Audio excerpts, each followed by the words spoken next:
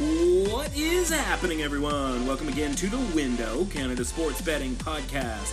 Ahead on today's episode of The Window, round 2, where are you? The Leafs can't punch their ticket to the next round, while the Canes can. We've got a Game 7 tonight in Sin City, but 3 playoff series to preview this weekend, even if we don't quite yet have a dance partner for the Avalanche. Who's the Conn Smythe favorite for each team, and an update on the wheel, why the first weekend was nothing but trouble. Plus, the Bucks truck, the Blazers suck, and a look ahead to every game this weekend in the NBA playoffs. It's time to head to the window. Let's go!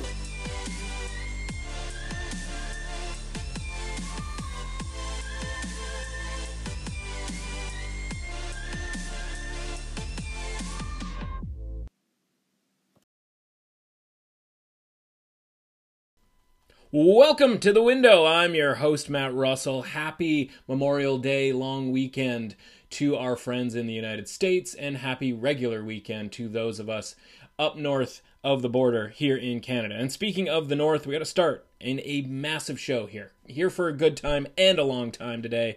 Montreal and Toronto last night.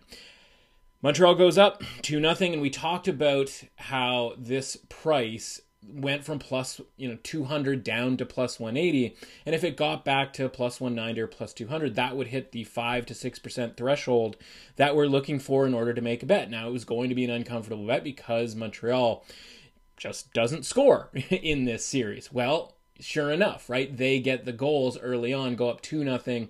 Well, then 3-0, but it was immediately answered back to 3-1. So it's a 2-goal game for an extended period of time yesterday, and I'm kicking myself because I only put a half unit on the Habs. I was able to get a plus 212 was the best number that I was able to find. And, of course, Toronto comes back and forces overtime, but Montreal gets the game-winning goal on a 2-0 in overtime. But again, the expected goals for here, 2.42 to 1.92, and 15 to 9 in the high danger chances, which is the highest both totals have been, right? So this was a game that theoretically was played more towards the Leafs' pace, where they were the ones getting more of the high danger chances. Both teams got a ton of them. But in this case, and this is sort of this strange situation here, where Montreal converts on 3 of 9 high danger chances. But what do, right? They put the puck towards the net. They just sort of get it into the crease and then sort of bang away. And I think maybe what they've seen, and maybe this could be sort of the case for every goaltender, but if you put traffic in front of the net, you put the puck in front of the net, Jack Campbell, raises up his pads, he gets off on a bad angle, and all of a sudden, right, the puck is just sliding in. Now, Toronto got one of those goals as well. That was their one high danger chance, 1 of 15 for Toronto. And really the takeaway here is that the Leafs still got the quote-unquote non-high danger chance, the quote-unquote fluke goals in this game, right? Both Jake Muzzin's goals were Carey Price doesn't really know where the puck is. The first one via a screen, it goes, off the post and in. Another point shot that just sort of finds its way through 4 or 5 guys. And when we talked about Montreal's chances of winning this series or winning individual games in this series, we talked about how they need to keep the high danger chances down, and they need to win the sort of garbage goal, the non-high danger chance battle. And Toronto wins that yesterday 2-0 with that Muzzin goal and then the deflection off the rush where, listen, he's trying to get his stick on the puck, I guess, right, to deflect it, and that's kind of the point because you're going to confuse the goaltender with the angle change.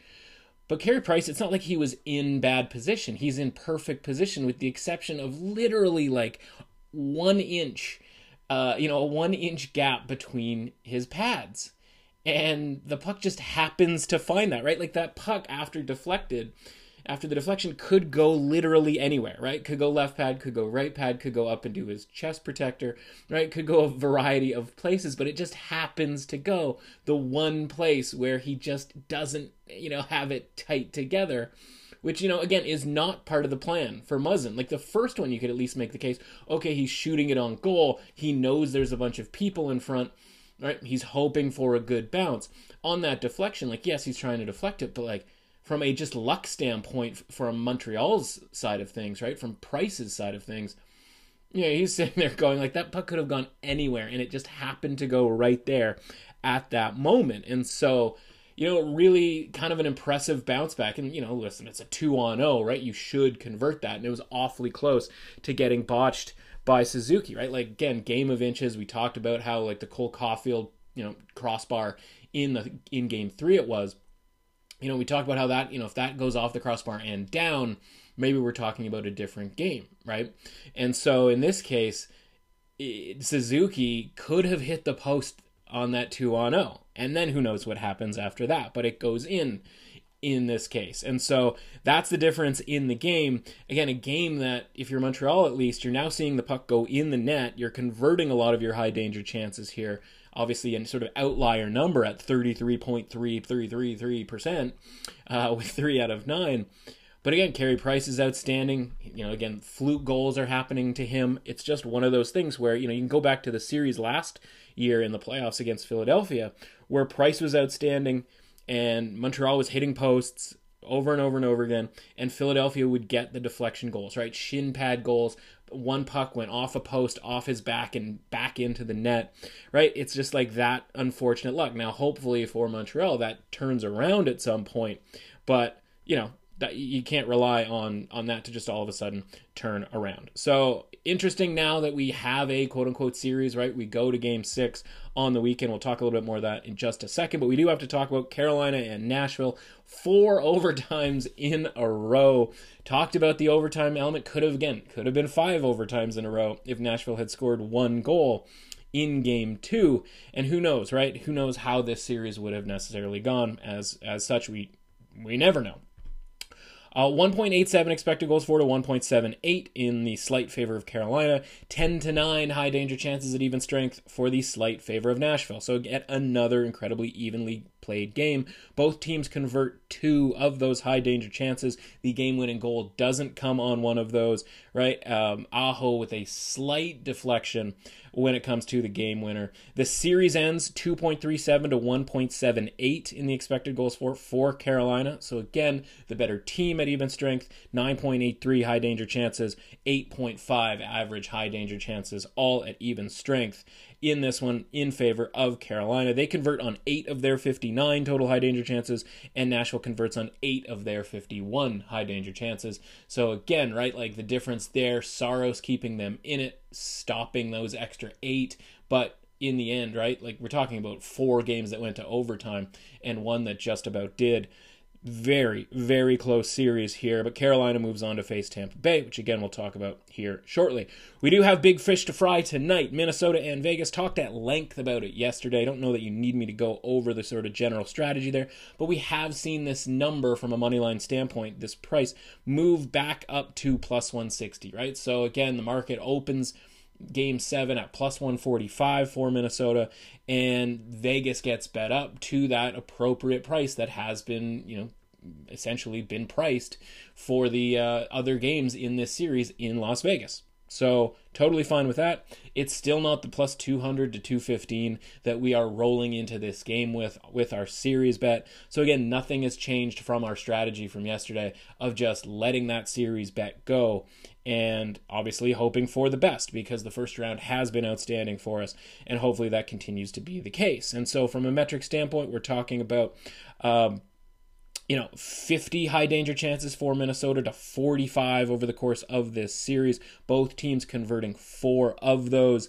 1.7 to 1.85 in the slight favor of Vegas. So again, Minnesota has the high danger chance lead, if you will, and Vegas has slightly more in the expected goals for, having a lot to do with possession and general shot totals and that sort of thing. So again, what do we say, right? Evenly played series. That was our expectation. That's why we took Minnesota at the price that we took Minnesota, both in game 1 and for the series. And that's why we're sitting here with a plus 200 to 215, depending on what price you got on that series price. And so that's all we can do. And again, hopefully it's an evenly played game tonight.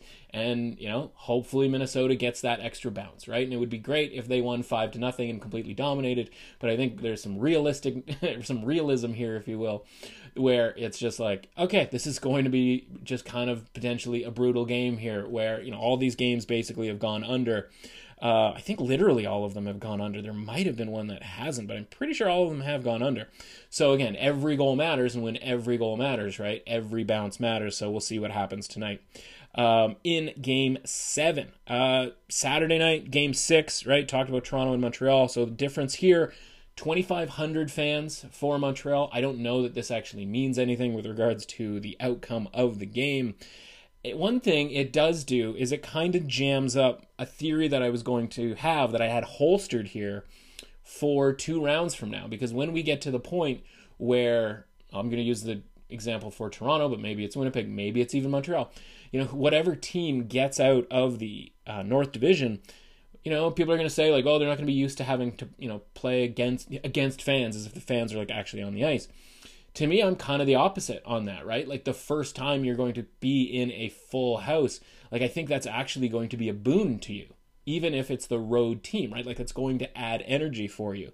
And so I don't know that there's any sort of extra advantage here for Montreal because they have 2,500 fans. That's certainly not enough to make any sort of, noise, real difference, right? Real affectation on the game. And so from a series standpoint, 2.08 to 1.48, 8.8 high danger chances to 6.2 on average in favor of Toronto. Both teams with 5 high danger chance goals, right? All of a sudden, Montreal with 3 out of 9 in the game last night, all of a sudden they have the same amount in 31 high danger chances to Toronto's 44. So 5 out of 44 for Toronto, 5 out of 31 for Montreal. And again, so you can see how one game can totally skew everything when it comes to, kind of working on these averages, right? Because now all of a sudden it looks like, 1 out of 6 on high danger chances for Montreal.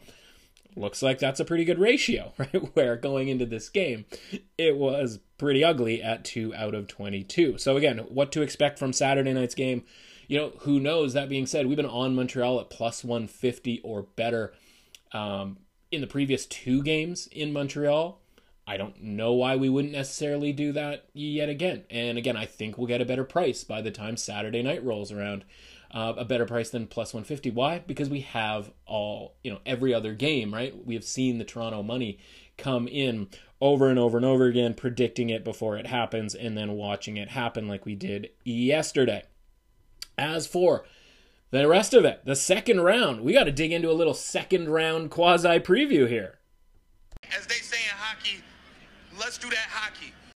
All right, let's dive into the second round games starting on Saturday, the Islanders and the Boston Bruins. And we have a good news, bad news setup, right, that we talked a little bit about yesterday here. And we'll start with the bad news because you always want to start with the bad news, is we still don't really know a true rating that we can rely on for the Boston Bruins, right? And that's the same situation that we had going into that Capitals series. We just knew that somewhere in between pick'em and like minus 200 was an appropriate number for Boston, which again doesn't really tell us anything. We watched the series price for Washington open around minus 150. Maybe there was even some minus 140 out there. And then just watch it shoot up and up and up until eventually it was like minus 175 by the time that first game rolled around. And that's because nobody knows how to evaluate Boston at this point. And 5 games go by against Washington. And, I think we certainly think that they're maybe leaning to a better team than an average team, the way that these numbers are sort of shaking out. And so, listen, so fundamentally, they were after the trade deadline, they were an 80 in my ratings, right? It's not really all that important to know what that means, but basically it means that they're going to win against an average team sort of 80% of the time, which is an incredibly high rating and just not something that's sustainable, right? So we know that going in, and that's just how good they were after the trade deadline with Taylor Hall, Smith, I'm already forgetting who the other guy that they picked up. Oh, Lazar was in the mix there. But, so fundamentally it's like, okay, we know that they can't be that high. Well, we go, okay, well, what were they for the full season? Well, for the full season, they were a 54, which means 54% of the time on a neutral, ice situation that they're going to win against a dead average team. And you go, okay, well, that's probably pretty low because this team's pretty good here. But you know what? They weren't good at the start of the season, which is why this number is what it is, which is why it is relatively low, right? It needed to be boosted by that last month of the season to get up to 54, right? So, okay, we know they're not a 54, right? We know that they're better than that. And we know that, like, no team is an 80, right? So it's got to be somewhere in between. And so you go, okay, like, this is a really unpredictable type of a price here. So now we got to kind of work backwards, right? And so we open up the book yesterday, the day before, essentially whenever this line was opened.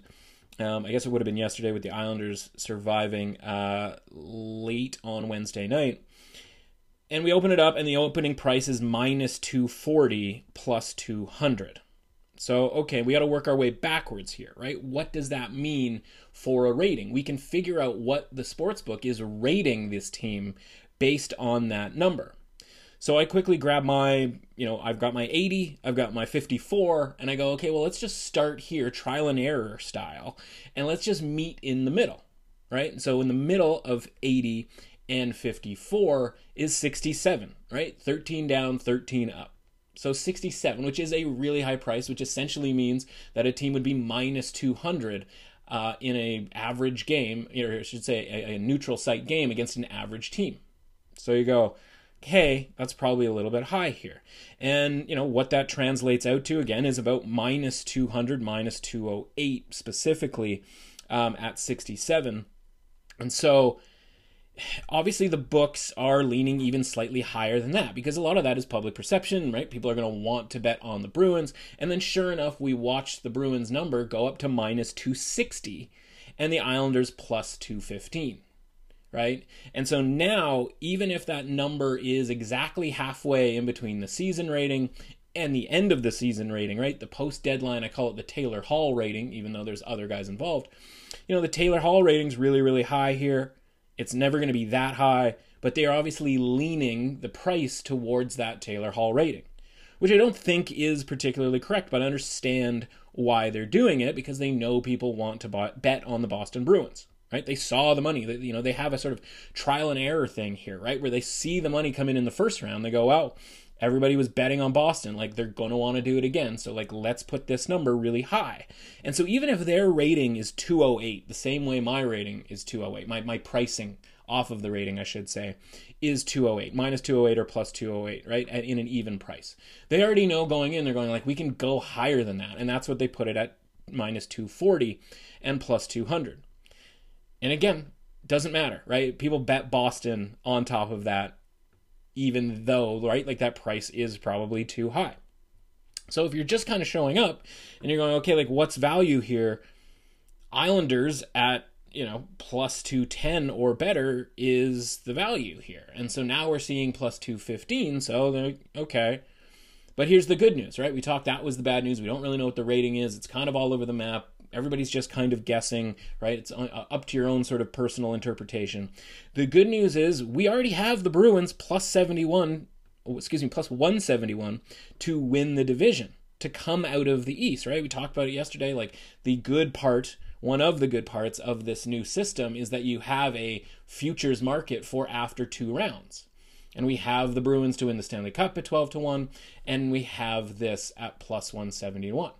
So we don't need to really do anything, right? Like, we have an incredibly good number going into this. Part of that is because the Islanders beat the Penguins, and, the Bruins wouldn't be this high of a favorite against the Penguins, even if we think that they should be, right? Like, it's sort of a catch-22. On the one hand, we would probably have really great value on the Bruins in this, in a series against Pittsburgh, but that's why we grabbed this plus 171 to win the division when we could, because we felt pretty strongly about the Bruins to beat the Capitals, and we felt pretty strongly about the Islanders to beat the Penguins.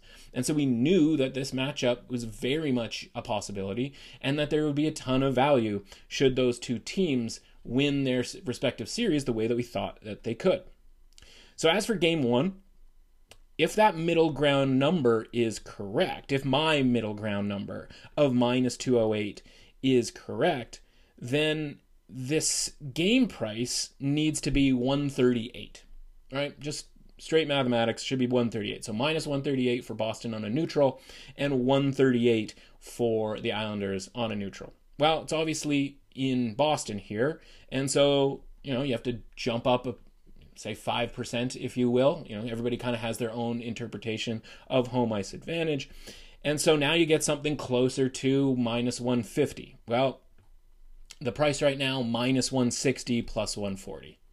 So there kind of isn't any value here, right? Because again, the Bruins have this little bump in their price that your people are asking to pay, and you're just going, okay, there's just nothing there from a value standpoint. So we sit here with Boston, and we talked yesterday a little bit, and hopefully I was able to kind of spell it out, but like the difference between a long-term bet and a game-to-game bet, right? Whereas the Islanders, we didn't want anything to do with them long-term, but we were all about betting them game-to-game in round one.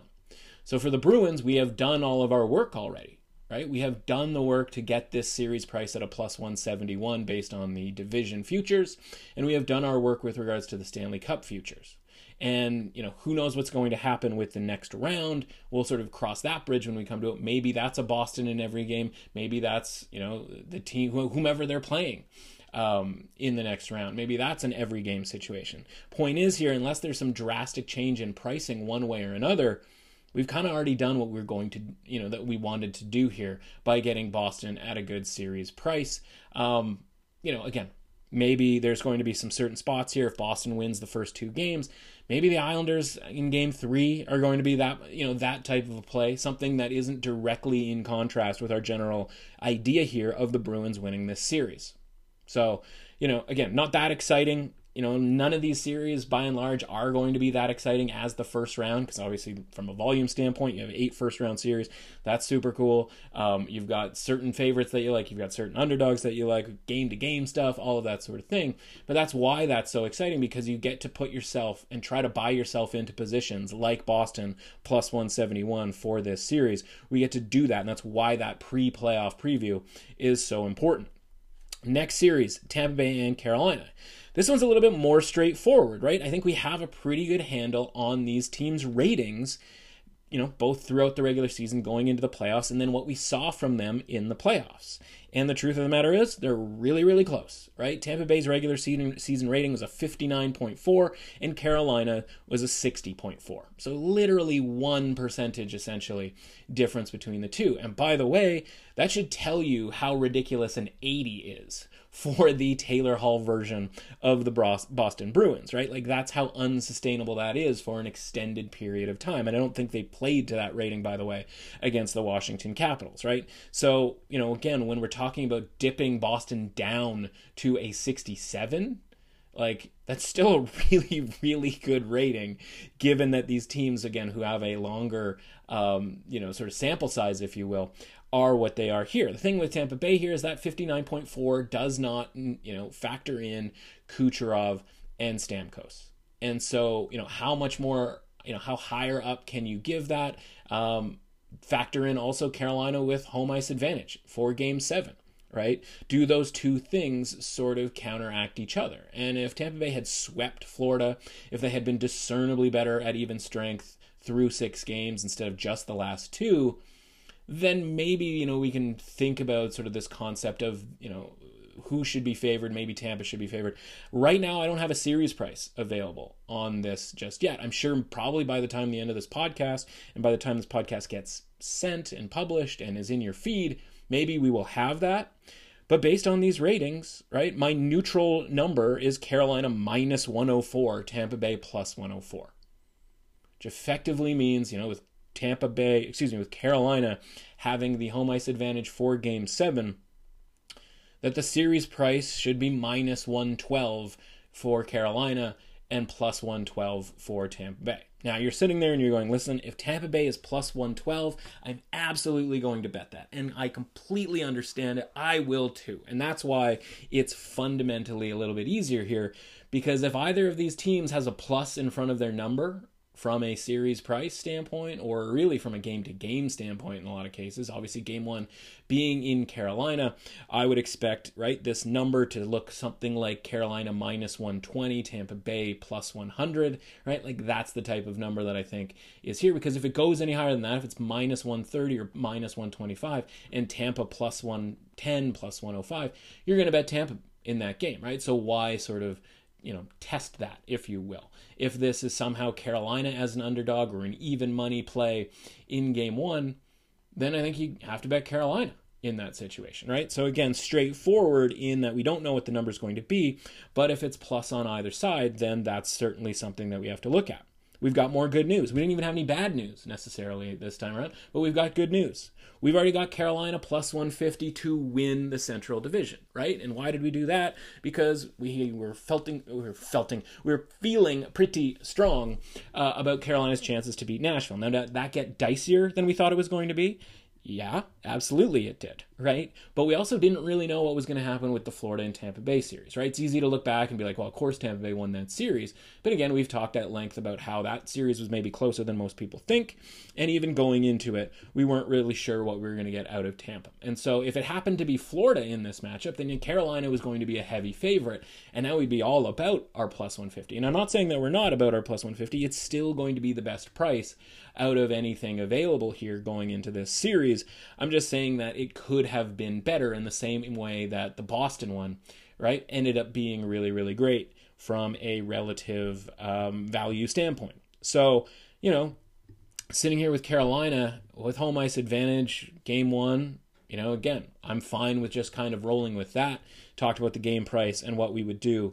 Again, either team anywhere near even money is worth a shot in these games that I believe are going to start on Sunday, because Minnesota or Vegas going to Colorado is scheduled for Sunday as well. And you wouldn't already schedule that if you didn't have Tampa and Carolina scheduled for Sunday. So again, haven't seen that official. Probably is as I'm speaking, like being announced. These are the types of things that happen during the morning when we do this podcast, which of course brings us, by the way, to Minnesota and Vegas tonight. And whomever wins that game going up against Colorado in the next round. Now, call it my own personal reverse jinx, if you will. But I've already I've already spreadsheeted Vegas into the next round. Now, I will be happy to delete them, right? That's why it's a reverse jinx, right? Give yourself more work for the thing that you want to happen tonight, which obviously is a wild win. So I've got Vegas in my spreadsheet, built out that number. That number is Colorado minus 162 for any game at even or at neutral site. Obviously, add to that number for when they're at home, something closer to like minus 180, minus 185, something like that. And for the series, that sort of extrapolates out to Colorado around minus 300. Now you're sitting there and you're going like, well, the price won't be that, right? Colorado against Vegas won't be Colorado minus 300, Vegas plus 240. Like, that's insane. And we talked about that before this playoff started, right? It's why we grabbed, again, Colorado Stanley Cup, because our valuation makes them, a valuable bet in basically every game and every series that they play. Same thing with plus 125 for them to win the division, for them to come out of the division. Always sounds weird when I say win the division, as if we didn't already have a regular season where we decided who was actually going to win the division. And so you're sitting there, you're going like, well, the price isn't going to be Colorado minus 180 in the game. The Colorado's not going to be a minus 300 favorite. But pre-playoffs, like, it would have been insane. But is it now? Right? Like, after we saw what Colorado did to St. Louis, when there was at least in the marketplace some, support for St. Louis. I mean, not really in the marketplace as far as people betting it, but just sort of in the world, like, people were like, oh, that's too high of a price. Like, how could you think that, Colorado is a 90+% to win this series, and all of that sort of stuff that was out there in social media. And so now that we've seen, Colorado truck St. Louis, and now that we've seen Vegas and Minnesota play really evenly, which, again, by the way, that's what we predicted would happen. Now you have to feel like Colorado being a heavy favorite here makes a ton of sense. So I wouldn't be surprised if those were the numbers, right? And based on what the market has done here, where we have seen every time Colorado opens as, in anything, they get bet up. And it doesn't really matter what the price is. I mean, I suppose it does, but it's just the price is always too low. And so I think this is one where, as soon as this price gets put up, you're going to want to grab Colorado if you haven't already grabbed the plus 125 that we grabbed for the series price. Again, I still think there's going to be value.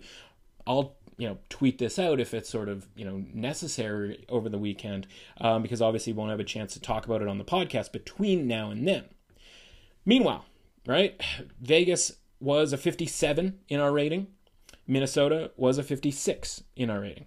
Specifically 57.2 to Minnesota's 56.5, right? It's why we grabbed Minnesota at all the prices that we did, because we thought to ourselves here, based on these numbers, that these two teams are relatively even. We have watched them play 6 games, and I don't care if anybody wins by 6 goals tonight. These two teams are even, right? They are just even teams. Again, if Max Pacioretty was around, maybe that'd be a different story, but it is what it is, right? So again, going forward here, how much is the price really going to change, right? How much, if Minnesota ends up winning this game tonight, is Colorado going to be that much greater of a favorite? Should they be that much greater of a favorite, right? So I have Colorado minus 170. I have Colorado minus 320 in this case, right? Is that too high?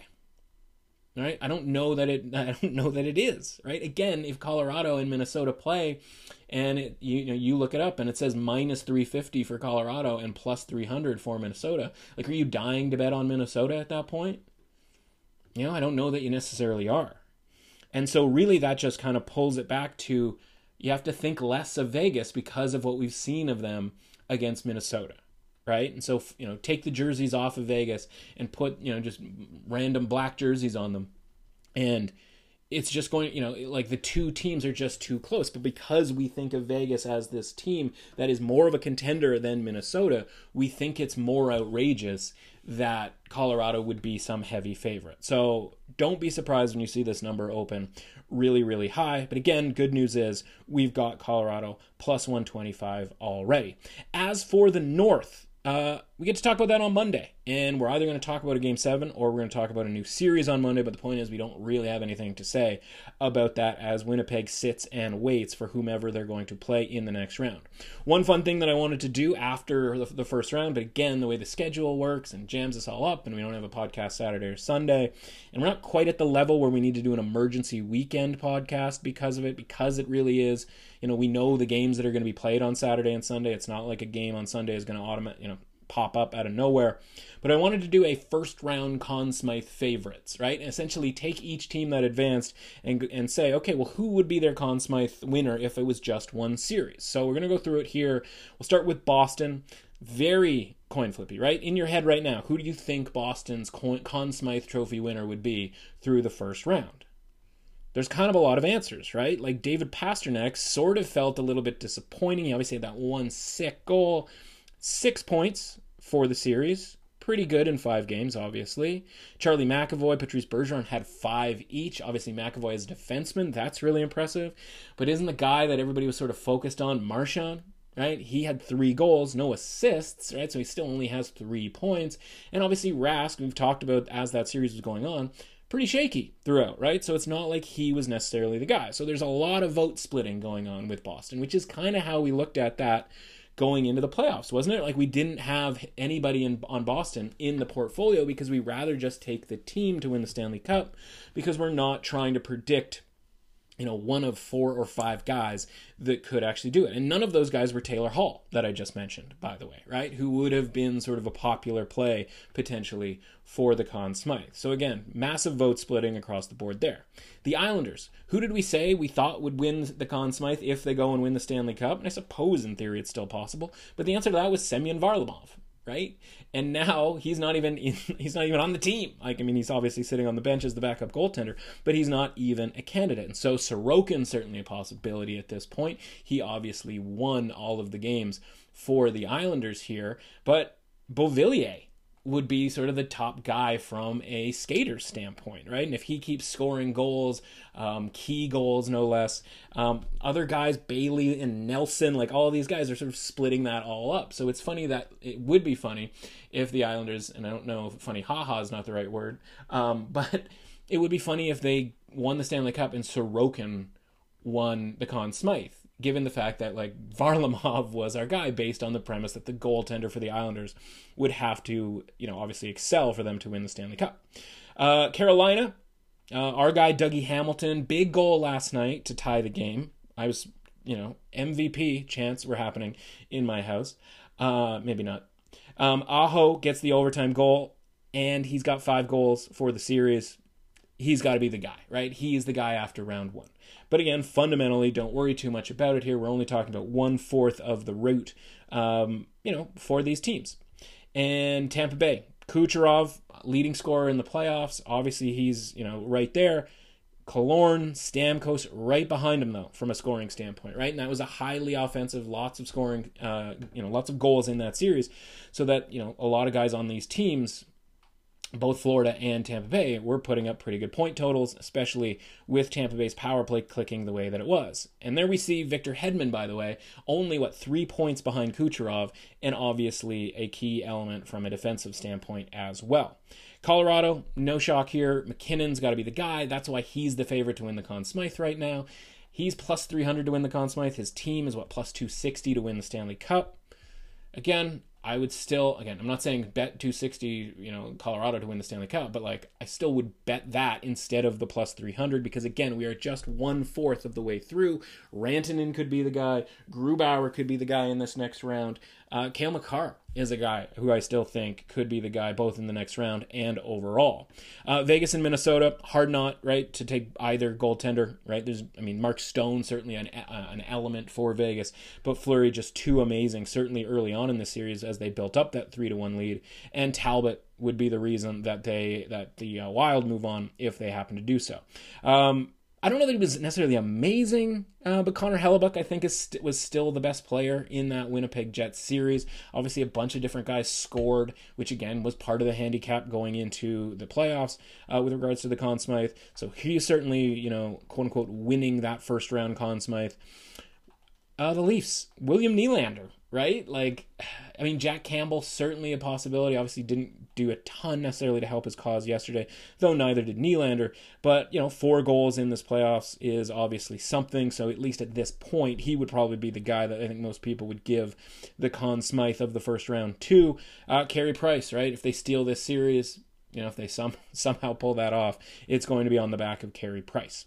So, fun little exercise to just kind of go through and go, okay, well, some of those are ones that we really expected. Some of those are interesting because, we expected kind of anything with regards to having, 4 or 5 different candidates.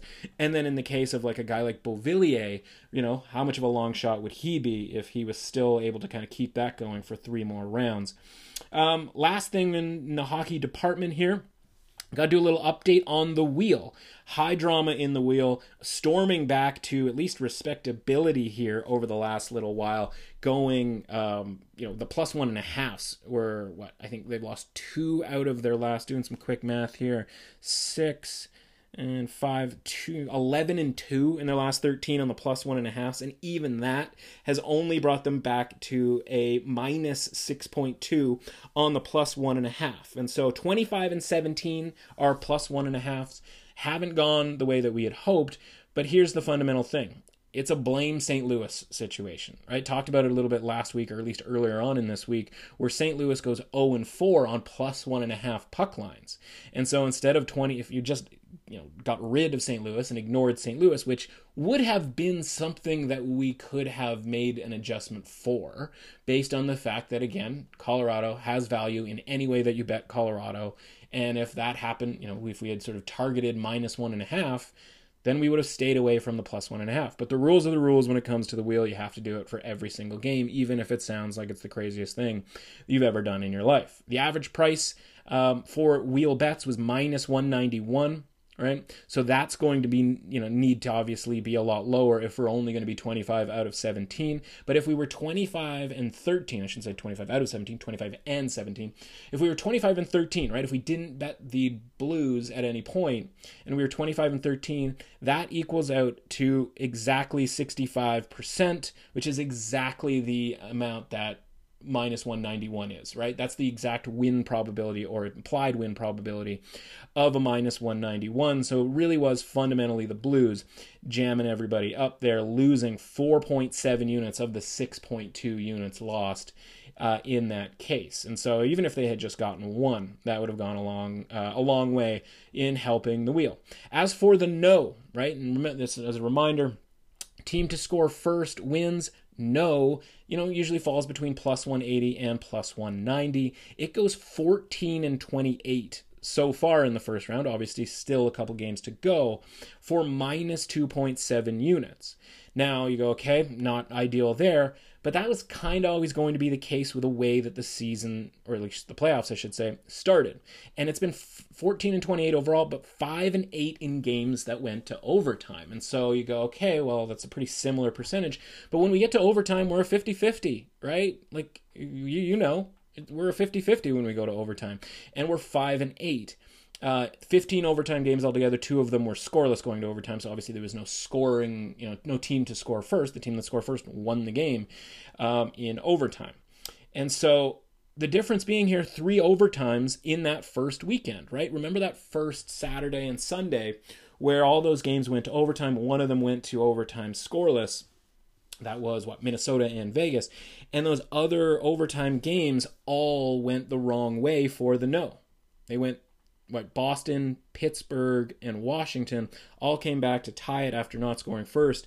And that's the difference, because when you look and you go, okay, minus 2.7 units, you go, okay, like what would we have to do to make that back? But when we're talking about a bet here that's 1 unit for 1.8 units, it's literally one game.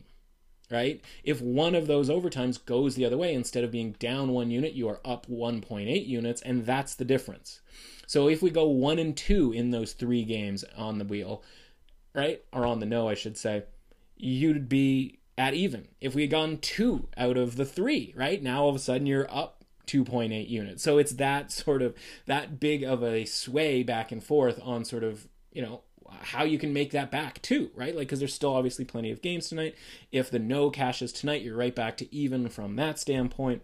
So again, right, like sometimes it's just bad luck, but you're getting yourself in position 13 times with a coin flip game, and you're getting plus 190 in this situation. You could very easily have gone 8-5. There's no reason why that necessarily wouldn't have been the case. As for the down 0-2 in the first 25 minutes, right? Remember, this is a live bet. When a team goes up 2-0 in the first 25 minutes of play, you bet on the team that is down 2-0. That has gone 2-6. But because it's a heavily, odds, juiced up type of a thing here, 2-6 has actually been really profitable, because Winnipeg was plus 500 after they went down 2-0 to Edmonton. The other one was Vegas plus 350 cashing. So when you cash both of those, now all of a sudden you're up 2.5 units, 6 units to the down, and 8.5 units to the up. And you've got 2 overtime losses in there as well. We literally had one last night with Toronto plus 210 going to overtime after being down 0-2 early. And the same thing with Tampa Bay. Tampa Bay was even worse, because that one was 5-3. They took a 5-3 lead before blowing that lead. So they were down 0-2 and then up 5-3 and then lost the game 6-5 in overtime. So again, Tampa at plus 240 in that one, Toronto at plus 210 in that one. Big difference makers for an already profitable down 0-2 bet. And so down 0-2, up 2.5, the team to score first, no, down 2.5 or 2.7, right? So those are basically break even. It's the plus 1.5s that just took a really hard, rough turn in the middle patch there, because they started out strong, they finished strong. There was just this sort of statistical outlier where they went like 3 and, doing some more quick math, 3-9 over the course of 12 games in the middle there. And obviously St. Louis was the biggest issue there. Good news is St. Louis not walking through that door. We don't have to worry about the St. Louis Blues getting beat up over and over and over again as we go forward in the NHL playoffs. As for the NBA, remember that? Yeah. Last night, the Bucks absolutely smoked the Heat. Joked about it yesterday. Really glad that we got -1. Really glad that we played the money line instead of the spread, because you don't want to risk having the Bucks only win by 1 point. They win by 29 points, almost 30 points, in absolutely crushing the Heat. The Lakers win outright. That's the other piece of good news as we move forward with our series price that we played, frankly, really, really well, if we're being honest, to get the position that we are in with the Lakers. And then there's the unfortunate part. And this is one where, I tried to make it through this game, couldn't do it, woke up this morning, and it really felt like Casey at the bat. The old, is it a poem? Is it a story? Is it a play? I don't even know. But Casey at the bat, right? Mighty Casey strikes out. The mighty Portland Trailblazers, our guys, not only don't cover the -4, they don't win outright. And now they're down 2-1 to the Denver Nuggets all of a sudden after winning, that first road game. Felt really good about it. And now all of a sudden we're in trouble here. But we go down with the ship.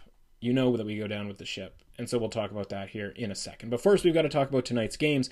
Knicks and the Atlanta Hawks. This one's up to -5. I'm still on the fence about whether I'm going to play it or not. Follow along at BetSperts for if I decide to do that or not. Because again, fundamentally, I want the Knicks to win one of these games in Atlanta and win their Game 5 at home. Because we want the Knicks to get to 7 games here. That's really our fundamental core purpose for this series.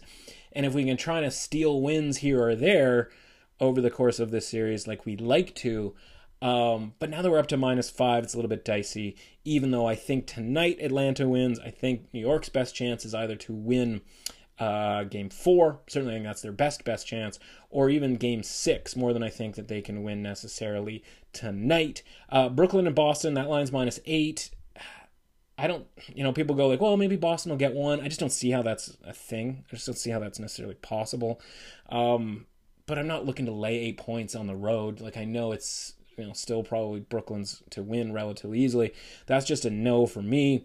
Speaking of no's for me, Clippers and the Mavericks, interesting game. I think just fundamentally more interesting than it is necessarily to bet on. Clippers -2.5. Obviously, we talk about the Clippers being who, this team that they're trying to show us who they are.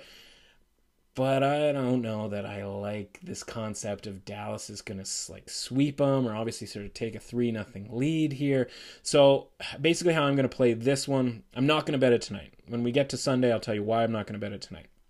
Saturday, back on the horse with a bunch of these teams. Milwaukee, interesting. It's moved from -1, obviously got to -1.5 to -2 yesterday. Now all the way up to -4.5 because this Heat team stinks. I didn't even think Milwaukee was that good last night, right? I mean, obviously defensively, I suppose you could say they're good. I just think Miami just missed a ton of shots. And Milwaukee just could go through the motions and just shut them down and win that game by 29. So I don't know that -4.5 is particularly scary here either. I think I'm going to play that tomorrow and just expect the Heat to just kind of go off and, and go home. Listen, last season was a great season for them. Obviously was not the case for them at any point really this season. So, is what it is. Portland still -4. Again, right? They lose at home, but the number doesn't change because the number is just not going to change all that much. And this obviously becomes that sort of desperation, do or die, blah, blah, blah, blah, blah. That being said, right? We're going down with the ship here. Portland -4. Philly and Washington, Westbrook questionable. I'm going to make a popcorn joke there, but that's not really all that appropriate. I just why would I bet on this game? What's the purpose of betting on this game? I suppose if he doesn't play, they obviously don't really have that much of a chance to win, but would that be the craziest thing you ever saw, that Philly just kind of tanked a game? Not obviously on purpose, but they just didn't necessarily show up or shoot well or anything like that. Just two teams I don't really, I haven't wanted anything to do with them so far this series, and that's certainly not going to start in Game 3. Memphis +5 in. Yes. Home, Memphis, Game 3, yes, +5. I'll take that. We'll do our best there. Sunday, the Lakers -6.5 at home. Doesn't this feel like the Suns now have sort of a writing on the wall situation? And it's pretty much all entirely based on the Chris Paul injury and just kind of being we just don't have it without him at full strength. And, who knows? Even if he was at full strength, who knows if they would still have it. So Lakers -6.5, I think is probably still a pretty good bet come Sunday. And then we get the games that are happening tonight. They're rematches or the next game in the series happening on Sunday. If the Knicks lose tonight, I will be betting the Knicks on Sunday. And so, again, part of tonight is, all right, what am I going to do with, what happens here? Brooklyn and Boston, again, shoot that series into the moon, to the sun, any sort of orbital situation that you'd like. And then Lakers and Dallas. The Clippers and the Dallas Mavericks. Whoever wins Game 3 tonight, I'm going to bet that team on Sunday. So Mavericks win tonight. Clippers obviously go down 0-3. Is this the heart of a lion type team for you? I don't think so, right? I think that's a give it up type of a situation. If the Clippers win tonight, now we've got, obviously them showing that they're engaged here, that they can win on the road, even -3.5, -4.5, something along those lines. Again, we'll have to sort of see what the, level of play necessarily is. I know it's kind of hard to believe at this point that they would have some great outing here, but you never know. So again, whoever wins tonight, I'm just betting that on Sunday. And then from a future standpoint, a couple little ads here. Do we want to add a little to the Portland Trail Blazers at +170 right now? Sure, why not? Again, if we're going down with that ship, we might as well. And the Memphis Grizzlies, +5, right? And, I might dabble on the money line there, but at +475 on the series price, right? Small investment, large gain potential there for the Grizzlies. Let's do that. We talked about it with Sheldon the other day, right? To wait for game 2 in order to get a slightly better price, knowing that, again, Utah's probably going to win that second game. They ended up covering, but again, highly competitive, a lot of scoring for Memphis, certainly not an issue for them to, get points in Utah, which, is kind of important when we're talking about road games. So Memphis +475. Certainly worth a shot there in the long shot department. Again, because I think we're feeling pretty good about some of these other bets. We were feeling a lot better about Portland up until the last couple of days. Speaking of Sheldon, he's back on Monday to recap all of this NBA stuff. I'm going to do a better job of watching some of these games, just not Washington and the Sixers. And then, of course, North Division, right? North Division Game 7 or the North Division Finals, I guess is what we're calling it. Who knows? But, long story short, a ton to recap over this weekend. It'll be crazy that tonight's game that I'm really, really excited for, right, Minnesota and Vegas, will feel by Monday like it happened a million years ago, right? Like it will feel like it was just so long ago. They will, whoever have won will have played another playoff game in another series, in another city, so... Like, that's pretty crazy. But, happy Memorial Day, everybody. Again, we do have a show on Monday because we're Canadian, because I'm working for you. We do have that. Maybe we'll find a day off at some point next week. But again, as we keep cranking these series out, no rest for the weary. As always, do me a little favor Memorial Day weekend. Subscribe, rate, review, and share the podcast. Hopefully, we keep the hot streak going here for the playoffs. Until Monday, I'll see you at the window.